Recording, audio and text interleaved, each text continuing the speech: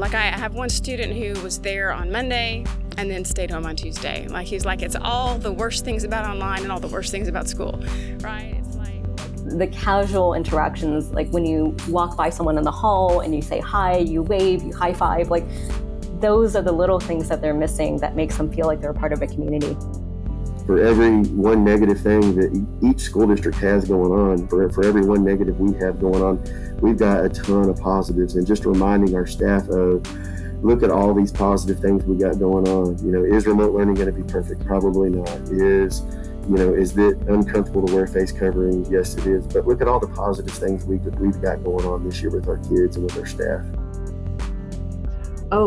There has been a tremendous amount of change. 3 engineering teachers and a superintendent in different parts of the country answer the question, how is school reopening going? Listen to their answers next on the K-12 Engineering Education Podcast.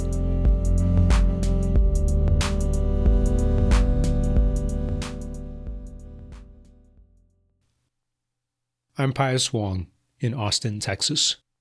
Schools are back in session this fall 2020 all over the USA, even though COVID is still in session too. To get a better idea of how schools are able to teach students, especially in subjects like engineering, while keeping students safe, I spoke to a few folks. I'm Audrey Moyers, and I teach at McCallum High School in Austin, Texas. Ms. Audrey Moyers and I are in the same town, so I was able to meet her at her high school, but socially distanced, outside in the courtyard. So the status is we had 4 weeks of all online, so teachers were home and kids were home. And then we just started, this was our first week of kids can come to campus. We originally had, I think these numbers are correct, about 240, so maybe 15% of our student body chose, but they didn't all show up. We had about 50 show up on the Monday, Tuesday group and 50 on the Wednesday, Thursday group. So we should have had about 120 each one. You know, I think they figured out that it wasn't like regular school. Like they weren't going to go from class to class and have passing periods and eat lunch where they wanted to. They really are, we call them learning groups. And so the students are assigned to a room for the day. They're still doing online, but they're just in there with a teacher. They go outside a little bit, but it's very much, and we kind of compare it to like those STAR testing days where you're like in the testing room all day. Gosh, you know, that's not it doesn't sound like a great environment. It's not. And so I did my learning group on Monday and Tuesday afternoon. So I'm teaching with my mask on and my headset to my students in someone else's room while the students got their headphones and their masks and they're looking at their computers doing their work. And they were completely silent all day. They barely got up. It's surreal. It's very surreal. Audria says in her 20 years of experience teaching engineering and tech, all this is new. Her campus, like others in Austin Independent School District, is doing a combination of online classes and up to a quarter of students physically in school at the moment. But this is not the only model for reopening. So my name is Melanie Kong, and I teach high school STEM up in Seattle, Washington, Redmond area. And the courses that I teach have to do with engineering and entrepreneurship. Before the pandemic, Ms. Melanie Kong was helping her students go outside their school to create business ideas and use engineering to meet the needs of real customers in the community. And now? So we are totally remote in Seattle area, and we haven't been since March. So I've kind of seen what wrapping up the STEM startups world has been like. That's the name of my course, STEM startups. And I'm kind of lucky in the sense that a lot of my work can happen remotely, like the work of starting startups authentically happens remotely in the real world. So my job has been more focused towards like helping students understand how do remote startups work.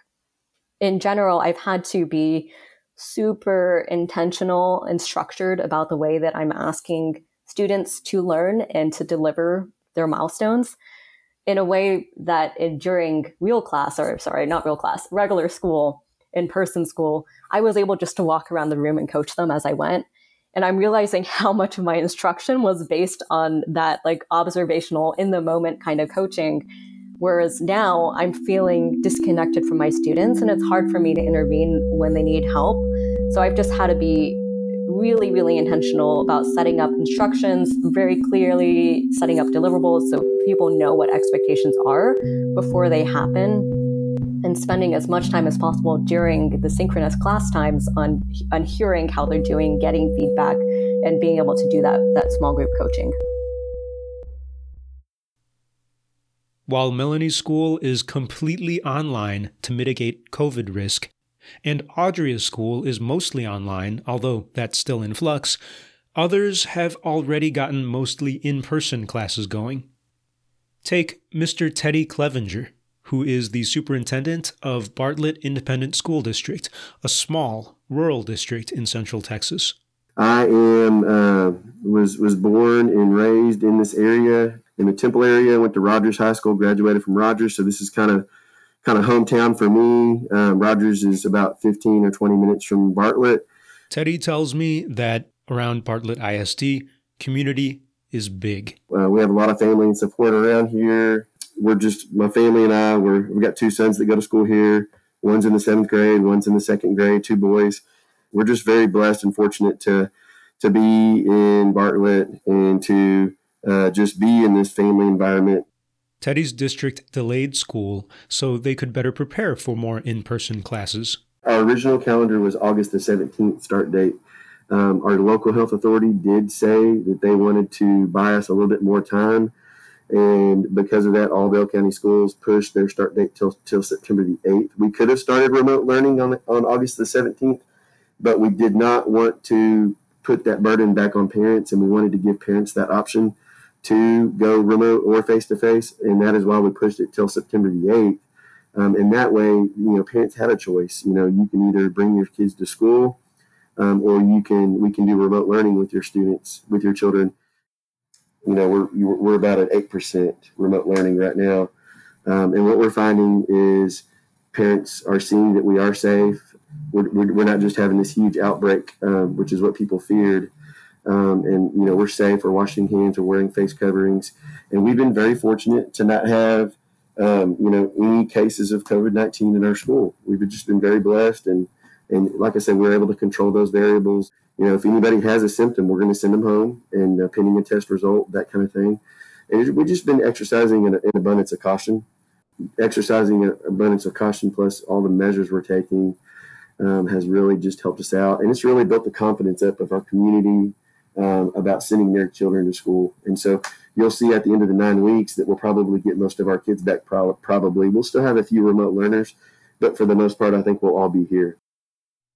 Let's also hear a teacher's perspective on teaching mostly in-person classes today. My name is Amy Morris. I teach at an all-girls Catholic school on the West Bank of New Orleans. I teach engineering, robotics, physics, and physical science, and I am also the robotics mentor and coach. After last spring's experience teaching all online, like many other schools, Amy's school opened up to in-person classes this fall, in stages. When we returned this school year, we came back in cohorts originally, so we would have 2 to 3 grades on campus on a given day, and the other grades would be at home working asynchronously on assignments that we had provided. So we would see each student 2 times a week in person, 1 time a week via Zoom, and then they would have 2 days a week that they were working on their own asynchronously at home. Over the course of the last few weeks, we have increased the amount of time that we're seeing students in person to the point where now we have all 5 grades in our school meeting every day together 4 out of the 5 days. And then we have Wednesday in the middle as a Zoom day, which allows for cleaning of the campus and just a little bit of break. And I think that makes it easier for sort of backtracking in case we do have any cases that arise with students contracting COVID. Just like Teddy Clevenger's public school district, Amy's private school in New Orleans hasn't seen any COVID outbreaks so far. And not just because of luck. Amy credits many safety measures for this and getting buy-in for those safety measures from the parents and families of the students at her school. They have been very accommodating to our requirements that students mask all day, every day. And we start each class with sanitizing or washing of hands and prayer. We have paths throughout the school so that we don't have students passing each other in the hallways. Everything is one-way motion. In the science labs, we don't have quite enough room to spread out the desks, but we have plexiglass barriers between students. And so I feel like we've been able to control our environment fairly well, and that has enabled us to come back safely. Superintendent Teddy Clevenger agrees. We try to stay 12 students to one teacher. We are able to control the variables a little bit more, being that we're a smaller school district. And so that we can spread out 6 foot, we can socially distance. We've implemented district-wide face coverings, pre-K through 12th grade. I really think that's kept us healthy this year. We advertise that, we're teaching kids each 9 weeks. We teach them how to wash their hands properly and why it's so important to wear PPE. And so those things, like hand washing stations for the playground, we're putting those in. Physical safety comes down to a litany of new guidelines in social distancing, hygiene, and education.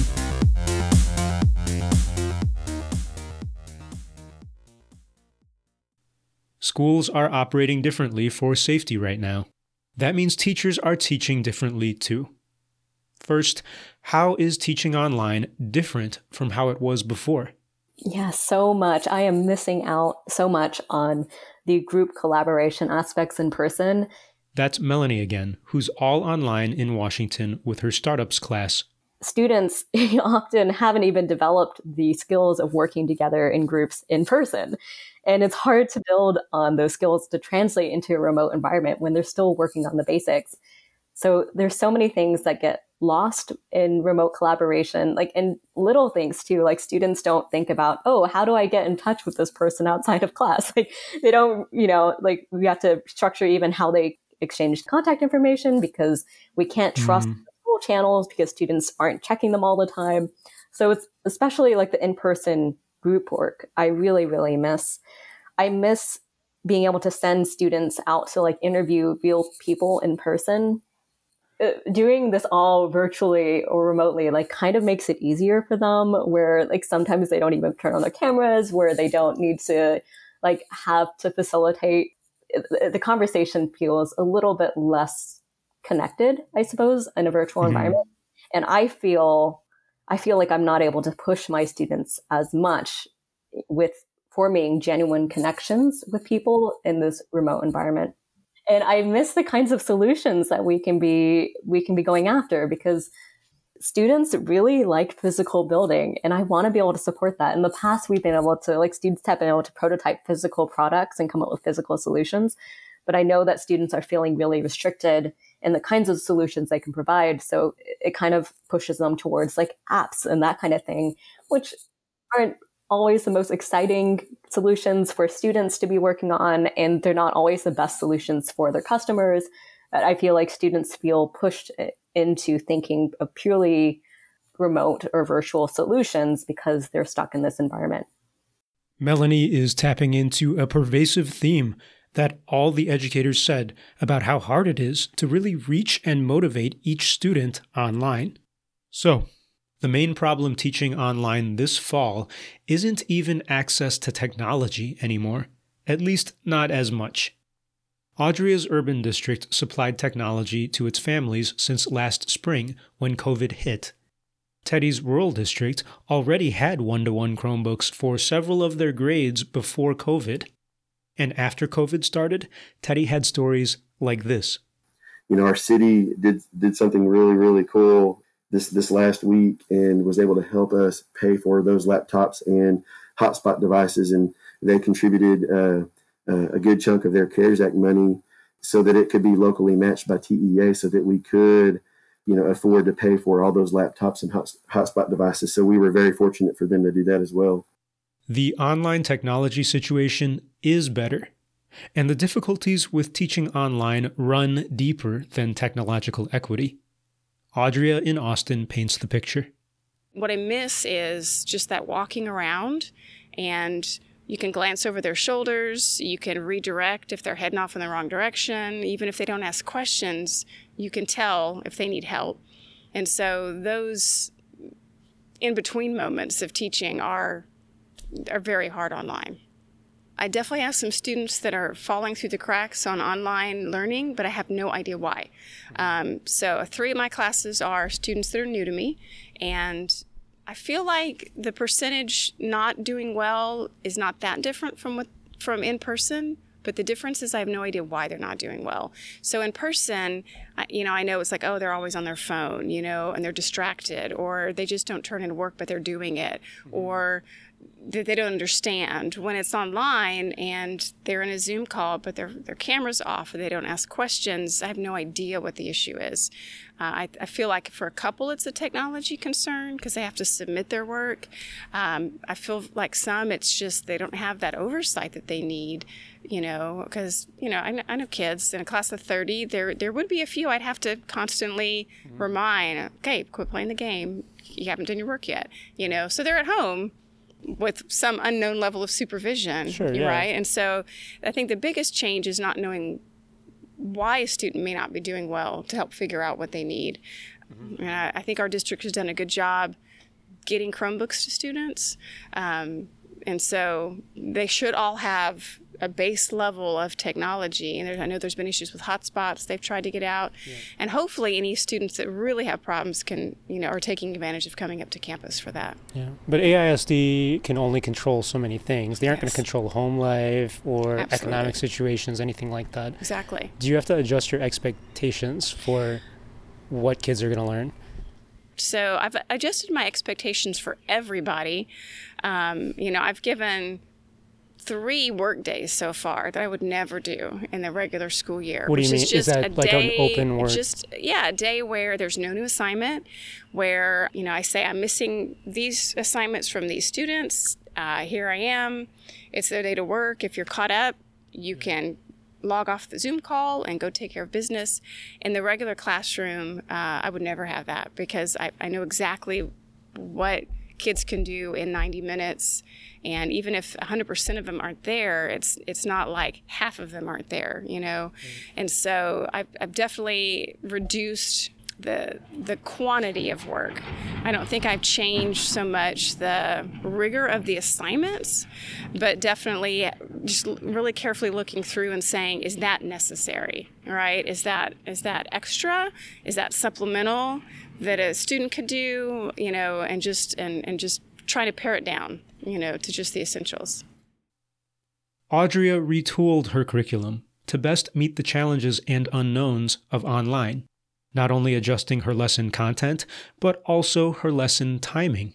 So I pushed a lot of stuff to the spring, hoping for some improvements in kind of face-to-face instruction, and move some stuff up to the front as we get started it's more conceptual, ethics of engineering and, stuff that we can do without the technology.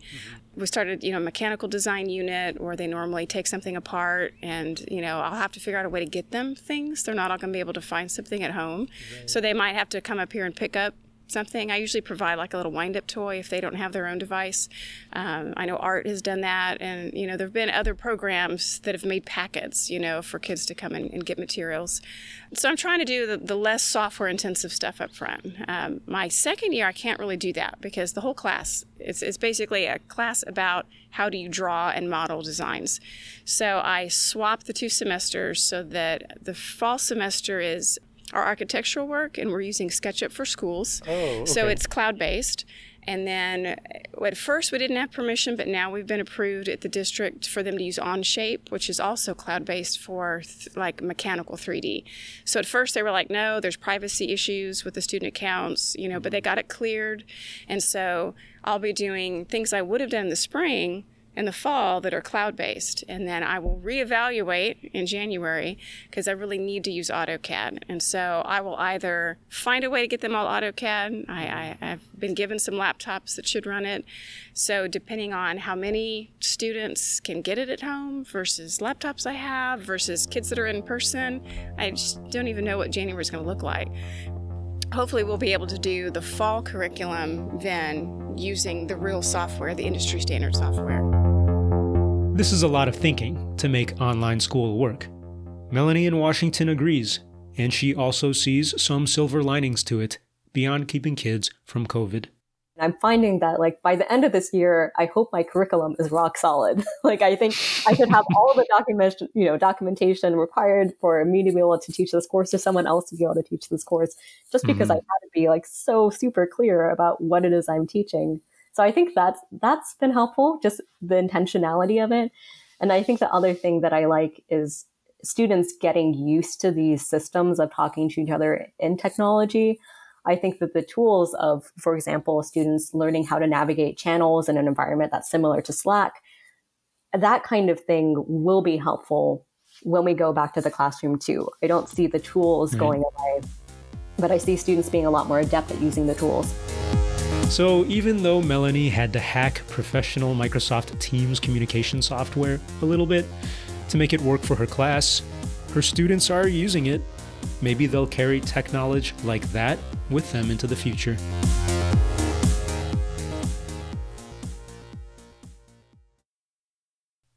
It's clear that online school requires a lot of work, and its success could still be unknown.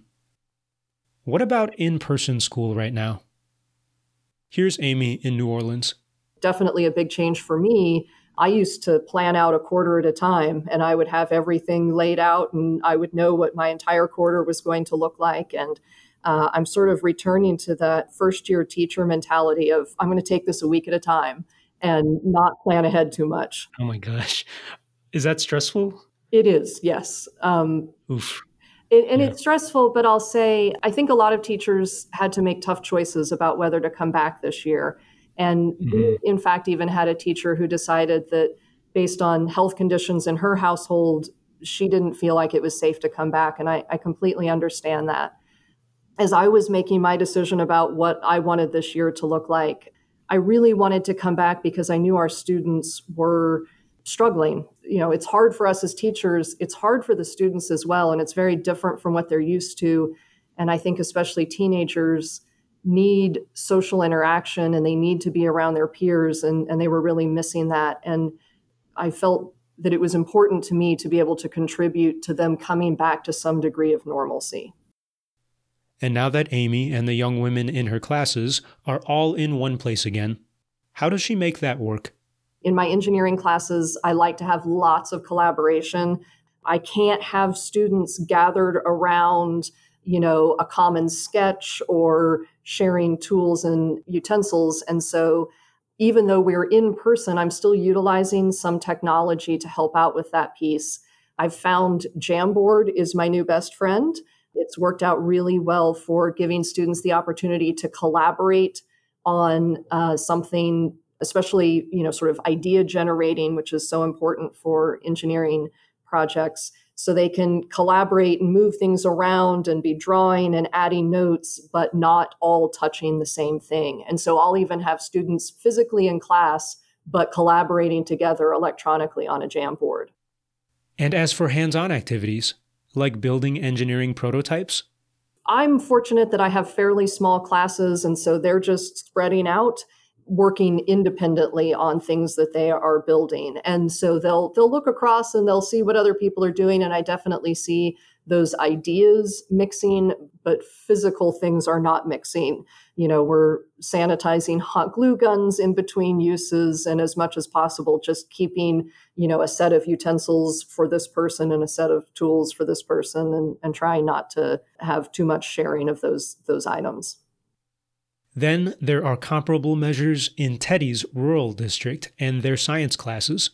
Like our lab tables, that's a perfect place that we would put, that we have put desk shields. And so the kids are literally right across from one another, but they have a protective barrier between them that they can still see their partner across the table. And also too, they have a face covering on as well. So we're kind of double protected.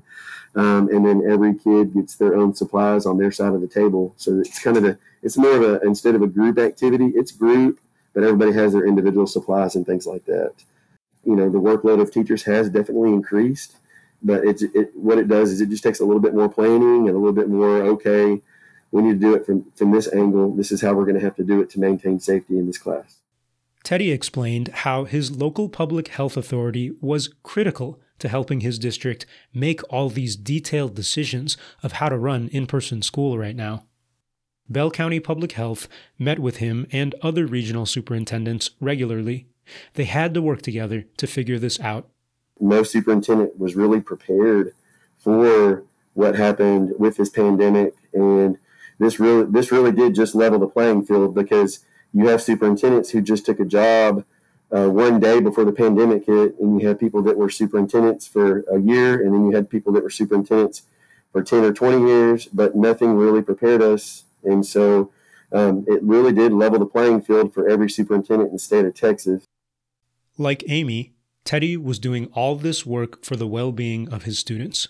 Being home for 6 months, I think that when they came back, there wasn't one kid that was upset about being at school. I think they were just super pumped to be at school and have the opportunity to come to a school.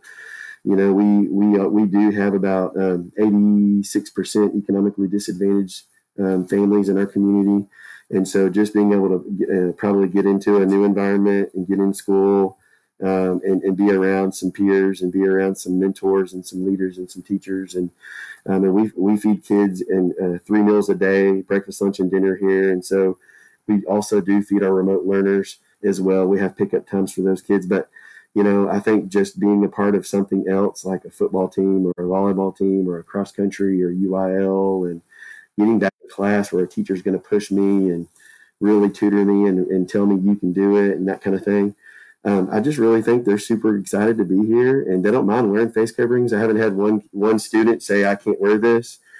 You know, we've got one face covering for every kid for every day of school. So if they don't come with one, we've got them ready to go. Yeah, they're excited to be here, and I think that's also why more kids are coming from remote. So, and if they want to come, we're allowing them to, because I really do think that we just need to have the kids. If I would prefer that they come to school, because we're going to capture them where they are, and something about just having them there in front of you and teaching them and tutoring them and meeting them where they're at and filling those gaps with learning. Those learning gaps is so important.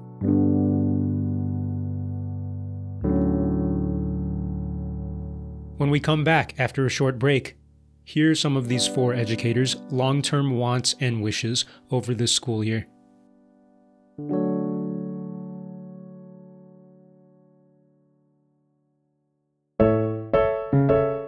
Hey, it's Pius again. I've made a new free educational web app called Coordinates. It makes math more musical. As listeners of this podcast, you're invited to try out my beta. Check the link in the show notes. Did you ever want to hear what a tangent function sounds like on the piano? It sounds like this.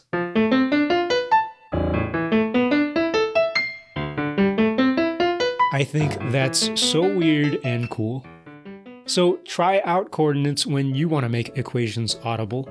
In math class, online, at home making music, wherever. I programmed it, all thanks to generous supporters of this show who donate to my studio on Patreon. You are awesome. So awesome, in fact, that donors to this show get to hear the extended, long interviews with each of my guests in this episode. Donate today to listen. But back to the app. Check it out at pioslabs.com/coordinates. That's pioslabs.com/CHORDINATES. Make math musical with Coordinates.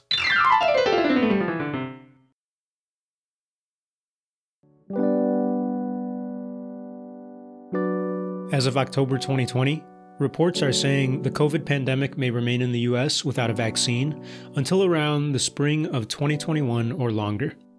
What do our educators want long-term then, beyond this semester? In the case of entrepreneurship teacher Melanie Kong, she continues to not want something. Grading. I am not someone for grading, period. And actually, for the past 3 years in this course, my grading policy was every kid has an A. And this year, okay. a policy where students self-grade. And there's a lot rationale I can get into here, but the short form of it is that grades often stop the learning, and it stops the learning conversation because, students see a number and then they like, either if it's a high achieving student, they become complacent. If it's a struggling student, they become unmotivated. And regardless, like the number doesn't actually help communicate things about the learning. So I've had like a no grades policy for a while. So in terms of how what assessing them on their technology looks like, it comes up often in their own reflections when they're talking about teamwork. So when students are reflecting on their own teamwork, they say things like, oh, I realized that we needed to set up better systems for communicating with each other because what we used wasn't accessible to everyone. So in the future, I would do this. That might make a lot of sense, especially given how hard it's been to connect with students who are 100% online. Long term, Melanie also has a complicated optimism in her fellow teachers. So I think teachers are managing. I know that teachers are getting burned out a lot faster than in previous years. I think similar to me, teachers have been able to manage and are finding unexpected perks. I think everyone's going to come out of this being a better teacher. Just hopefully they'll still have the energy for it. Then we have Audria Moyers again, who's in that in-between stage of doing both sort of online and sort of in-school engineering and CAD classes. She's felt okay about online instruction and could see doing it long term, but she knows there are a variety of views on this.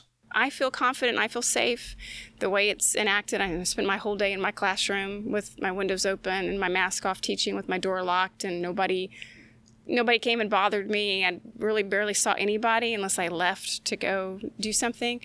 But I do know that we have a lot of teachers that feel unsafe, and we have some that were given accommodations to stay at home and are still at home, and others that weren't, but our campus administration has kept them out of learning groups and has let them stay in their room.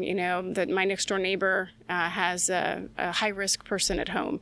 And so, she herself is fine, but she doesn't want to be in a learning group and just risk that much that she might be taking home. So our campus, because our percentage of students that want to come back is low enough, we can do this. Not every teacher has to be in a learning group. And so they've been able to really isolate a small group of people that are going to share a physical space. And so I feel like after seeing it this week that there's a little bit more sense of security about it. I think it's been enacted very well at my campus. For Superintendent Teddy Clevenger, he wants his students in school in person safely, but that doesn't automatically make up for the lost months of education last spring. So maybe Texas should take that into account this year when doing state testing. This year, more than any, I think there needs to be a little bit of grace and mercy extended to school districts and administration and students, because in light of the huge possible gap in learning that kids are going to have from being at home from March until September.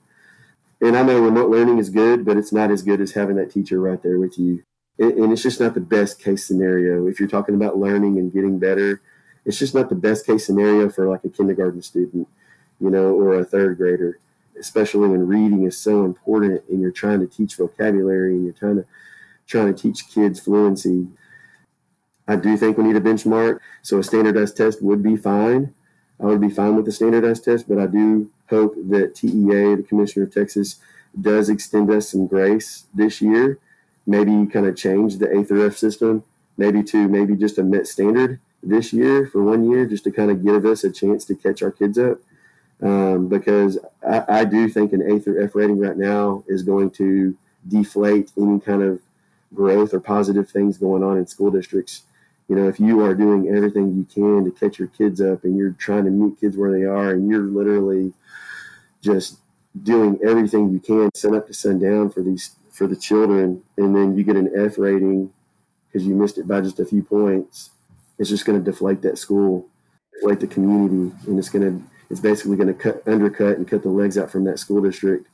But if they extended us some grace and said, okay, we see that you're working hard here, here, and here.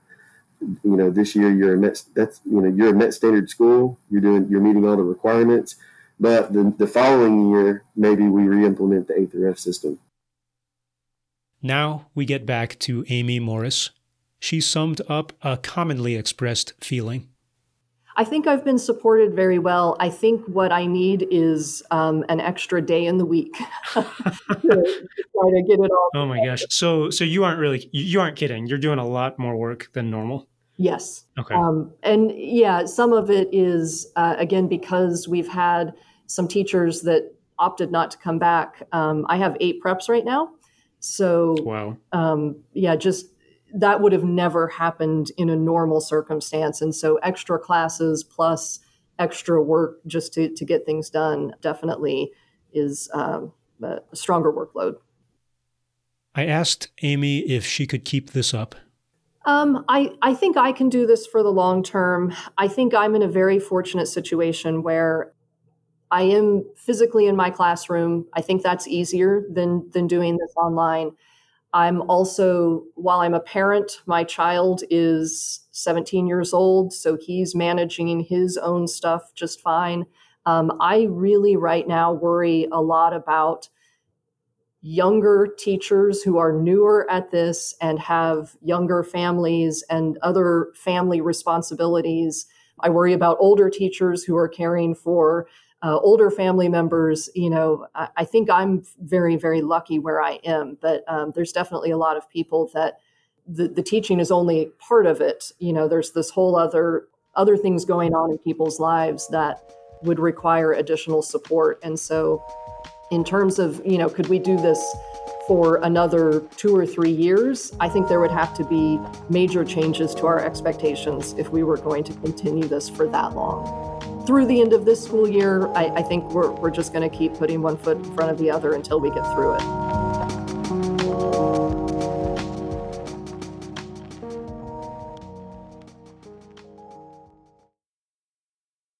Is there anything you think that the general public should know that maybe they don't know about how classes are going these days?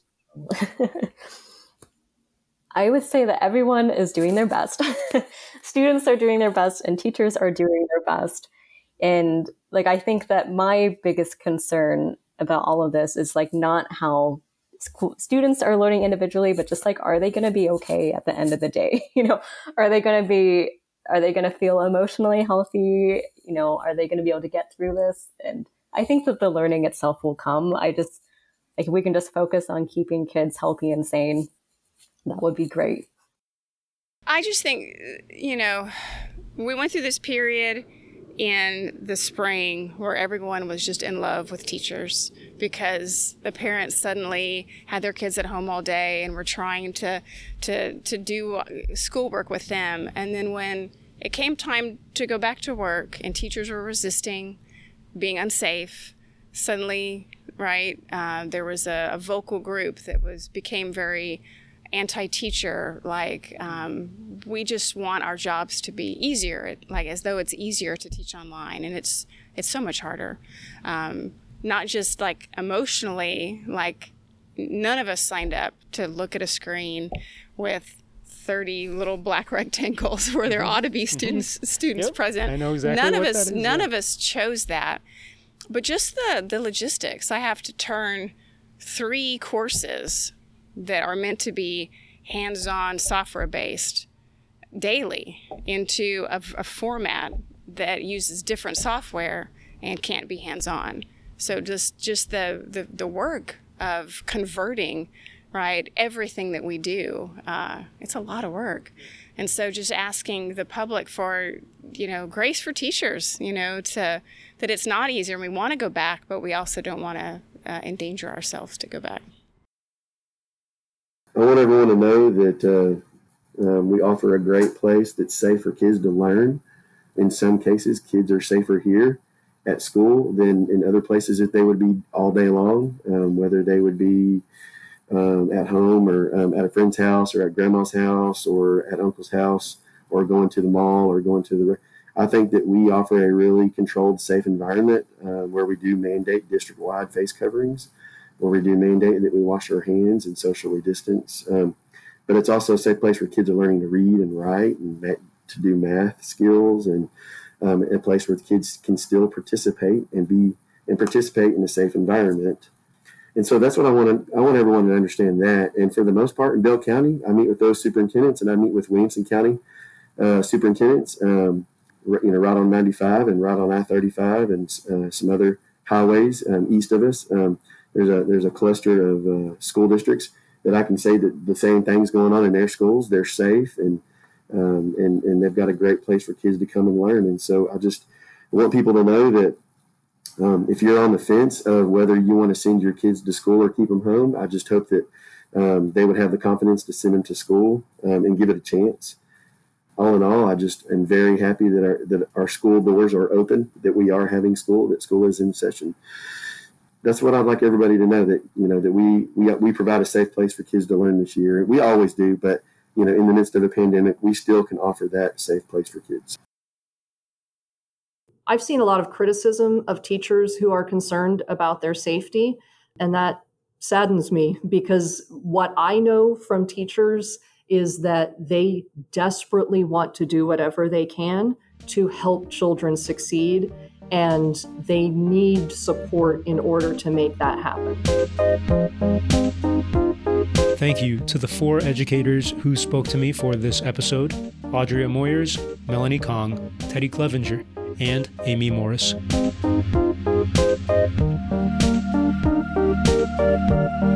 Long interviews with each of these dedicated educators are available exclusively to donors on Patreon.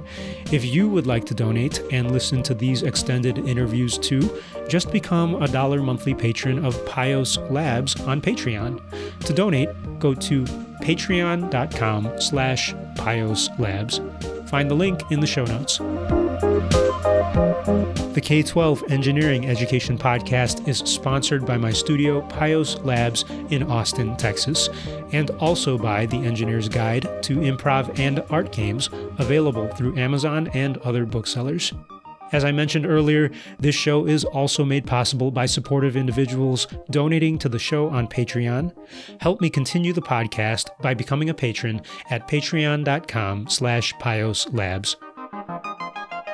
Visit the podcast website for show notes, links, transcripts, and more. Go to k12engineering.net. That website again is k12engineering.net. Until next time, take care. All right, it is Pius again with the post-show notes. I've got 4 things I want to mention right now. Number 1, my colleague, Rachel Farrig, who's also a sometimes co-host for this podcast, my colleague and I are working together to submit a session to South by Southwest EDU 2021. If you've been following South by, it's going to be all online the next time we do it, and that's, of course, because of COVID. We want to be safer, and it's just logistically a little less risky. And we submitted a session on their panel picker. It's all about that Coordinates app that you may have heard in the middle of this episode. So I made that app that lets you hear what a quadratic equation sounds like when you play it on the piano, for example, among other things. And I would like to share that. Rachel and I are going to work together to give you an introduction to algebra and graphing and music theory.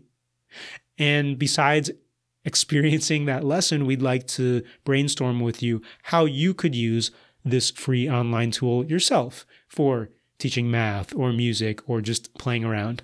It's awesome. So we would love your vote on the South by Southwest panel picker, which is going to come out. Number 2, Rachel and I were having a discussion about having a future episode or episodes on this podcast about education reform. What education reforms would we like to see and would you like to see over the next, say, 2 to 5 years in this country, in the world, in your town, in your experience, in your public school system, in your private school system? What are those higher level changes you want to see? Maybe they're political changes, legal changes, policy changes. Maybe they're changes to how we prepare and train teachers. Maybe they're changes to other aspects of STEM education or testing. If you got opinions, feel free to contact us on our Twitters. You can always email info@k12engineering.net, and maybe we can get the conversation started again on this podcast. Number 3, I already mentioned the Coordinates app like twice, and the only thing I had to add is it's not done. I want feedback on it. If you go to the website, pioslabs.com/coordinates, chord like musical chord, and you look on the lower right corner on the bottom, there's a little button that says give me feedback or I've got feedback, something like that. And if you click it, you can fill out a form to let me know, hey, what do you like or not like about this app?